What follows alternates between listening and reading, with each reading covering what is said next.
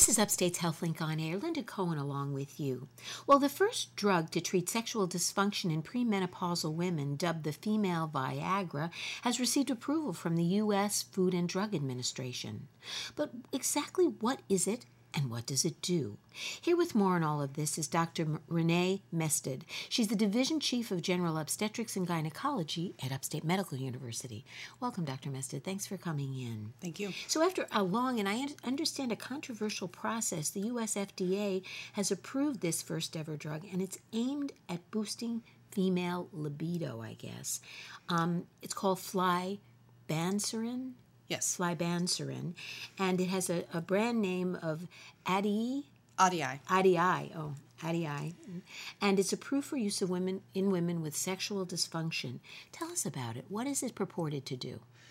So this medication is aimed to treat women with the diagnosis of hypoactive sexual desire dysfunction, which has recently been updated to... In the new DSM? Yes. So it's become a psychological kind of term that is, it's a diagnostic term used for a certain number of women who basically have no sexual drive. Exactly. So about 8.5% of women overall suffer from this diagnosis. It's for younger women, it's about 9%. For postmenopausal women or older women, it's more about 7%, and then about actually 13% of women in their middle age. Premenopausal, but no longer in their 20s and early 30s. So it really runs the gamut in terms of the continuum of age within women. Maybe not very, very, very young women, but it seems like it does occur. Yes. All throughout the life cycle. Yes. Unfortunately, this medication is being referred to as the female Viagra, but Viagra treats an entirely different disorder in men than Adii treats for women. Explain that. So Viagra treats erectile dysfunction, which is basically the man has the desire to have sex, he simply can't. And so it's more of a mechanical issue exactly with the man. Whereas for women, these women are capable of having sex, many of them. However, most of them lack the desire to initiate sexual activity. They lack spontaneous fantasies.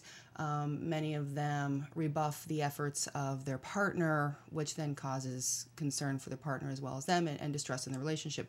The key part, though, of this diagnosis is that the lack of sexual desire has to provoke distress in the woman herself. Not a distress that her husband isn't happy or her partner isn't happy, but that she is concerned that she's not interested in sex. So that is when we actually need to consider some kind of treatment. So it seems like could be a very vast number of things that can contribute to this, but give us a kind of a thumbnail of what you think causes this at various stages. So, like I said, the largest group happens to be middle-aged women, premenopausal, and those are the women who are the busiest in their careers. Their children are generally, well, they're either young children if they're very career-oriented women and had children later, or their children in their early to mid-teens. They're starting to have difficulties with their parents. They're starting caregiving for parents. They're finding that their health isn't as good or easy as it used to be. Difficulty maintaining weight, difficulty maintaining a proper diet because of a very busy lifestyle that is not enabling them to maintain a schedule. They're concerned about their looks, they're concerned about their health. So basically you're talking about psychological and stress and lifestyle issues that all kind of play into this. And are there also the hormonal changes that are taking place, especially both in the premenopausal as well as obviously the postmenopausal women? In some cases, yes. We find that decreases in hormones or fluctuations in the menstrual cycle will result in decrease in sexual drive. Additionally, women may be developing thyroid disorders, which can also contribute to this as well. What role do you think fatigue plays in all of this? Because you have just alluded to the fact that it can be a very busy time, especially in this larger group, this premenopausal, mid-range of women, age-wise. And it sounds like people are trying to do it all, maybe the sandwich generation concept, and Yes. So what role do you think fatigue may play in all of this, think or lack of sleep? Fatigue plays a major role. When a woman gets to bed, she wants to go to sleep. And particularly if she has been doing a variety of chores while her husband has been relaxing for the past couple of hours, and she falls into bed and just wants to go to sleep because she has a half a dozen things that she has to do before 10 o'clock in the morning the next day. So I'm getting a feeling from you that you don't perhaps feel that either the diagnosis is always accurate in terms of it being a real kind of disease entity, so to speak, or that this treatment, well, tell us about how you see the treatment interfacing with this whole thing. So I think there is a role for treatment, and I do think there is a role for medication of some kind. However, a variety of other things need to be investigated as well. Hypoactive sexual desire disorder is, for women, is a multifactorial issue. Just like any other health ailment, diabetes, hypertension, all of these things pertain to are a result of dietary activity, lifestyle activity, whether people get exercise or have sedentary lifestyles, medications that are taken, events that are happening in life, where medication plays a role, but other aspects of the person's lifestyle also have to be investigated and addressed. So for many of these women, there are a variety of lifestyle activities that need to be modified or addressed, as well as potentially there is a role at that point for medication. Unfortunately, this probably isn't our best medication. Hold that thought for a minute. If you're just joining us, you're listening to Upstate's HealthLink on Air. I'm Linda Cohen, along with OBGYN Dr. Renee Mested, and we're talking about women's sexual dysfunction and this new treatment for it. So first, let's get to the drug. What does the drug do? It ideally increases the number of sexual events a woman has in a month, as well as her satisfaction with those events. How does it do this? Do we understand the mechanism for? I mean, it's obviously not just a mechanical thing, as it is with a man, as you indicated Correct. earlier.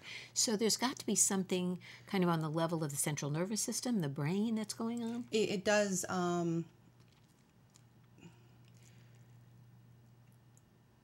It helps to boost some of the chemicals within the brain that help to stimulate sexual desire. So the whole issue of libido is chemically Yes. intervened, basically, and it's determined chemically. And so this drug actually boosts those It can. chemicals.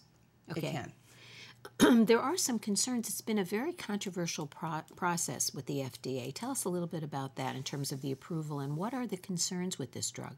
So this drug was not actually approved until its third round of going through the FDA approval process. The first two times, the review panels found that the medication basically didn't give enough bang for a buck. So is it ineffective or not as effective as hoped for? It was not as effective as hoped for. It basically provided women with, like I said, one more sexual satisfying sexual activity a month. But in the process also provided a wide variety of bad side effects, or potentially Like what? undesirable side effects. Predominantly syncope, which most people understand as passing out. Wow. Like fainting, basically. Fainting, yes. And something I read about low blood pressure as well? Right, which can often result in the syncope. So hypotension, syncope, somnolence, those kinds of things. So it is Problems sleeping? problems being awake. Oh, problems being awake. Yes.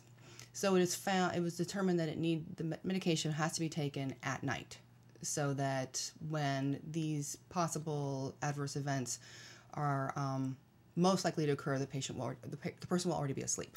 Is it taken as needed, or is it the kind of thing where you have to take it every day in order for there to be an effect when you need it, so to speak? So the prescribed dosing is 100 milligrams every night. And is that forever, so to speak? For as long as the woman wants to be able to maintain this heightened arousal, basically. Unfortunately, it also interacts with a wide variety of commonly used Other medications? medications as well as alcohol. There is a very strict box warning, as well as providers have to undergo specific training to strongly prescribe their patients not to drink alcohol while taking this medication. What's the danger with alcohol? It increases the risks of hypotension and syncope. So, and unfortunately, it's not a matter of, oh, my husband and I are having our anniversary dinner tonight. We're going to drink a bottle of wine with our lovely dinner, so I'm going to skip tonight's dose.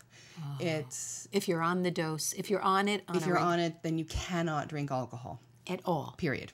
Wow, that could be a deal breaker for a lot of people, I would think. It really is, and I think it's a deal breaker for a lot of physicians as well, because the fact is unless the physician's patient really is a teetotaler, a person who really does not ever drink alcohol, has never drunk alcohol. Most people at some point or another drink alcohol, particularly since these are for premenopausal women. These are younger women. So they are more, in general, socially active as it is. So what's been your, what have you heard on the street in terms of your own patients? Have people been coming? It's available currently, right? Yes, it just became available last month. So what's going on? I mean, are women demanding it, asking for it, and what are you finding in terms of your own patients? I've actually only had one patient who's requested it so far. And has she found it useful, helpful? I didn't prescribe it because I hadn't undergone the training yet. And we as healthcare providers are not able to prescribe it until we've undergone the training and been registered. Pharmacies cannot distribute it until they've undergone the certification process as well. And the certification process involves this issue of what are the potential side effects and what are the potential hazards? And particularly the alcohol. I see.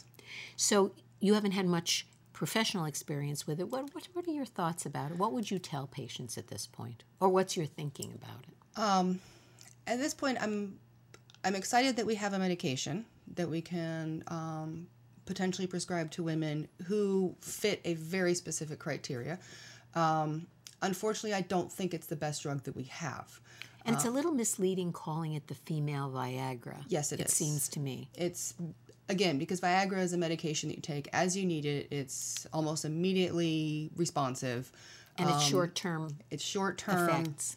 And it serves a physical function. This medication must be taken chronically, every day, doesn't give a lot of result, basically, and it has a large number of side effects. So with all the yelling and screaming about women having been discriminated against by their not having a drug to help them with sexual dysfunction, someone has come forward. The hope is that this may perhaps lead to further development of a better alternative. Is that some of your thinking? That amongst the optimistic members of the women's healthcare community, that is our hope, that this will, while it's not our best drug, that hopefully it will stimulate other companies to produce a better drug, fewer side effects, more effect, positive effects.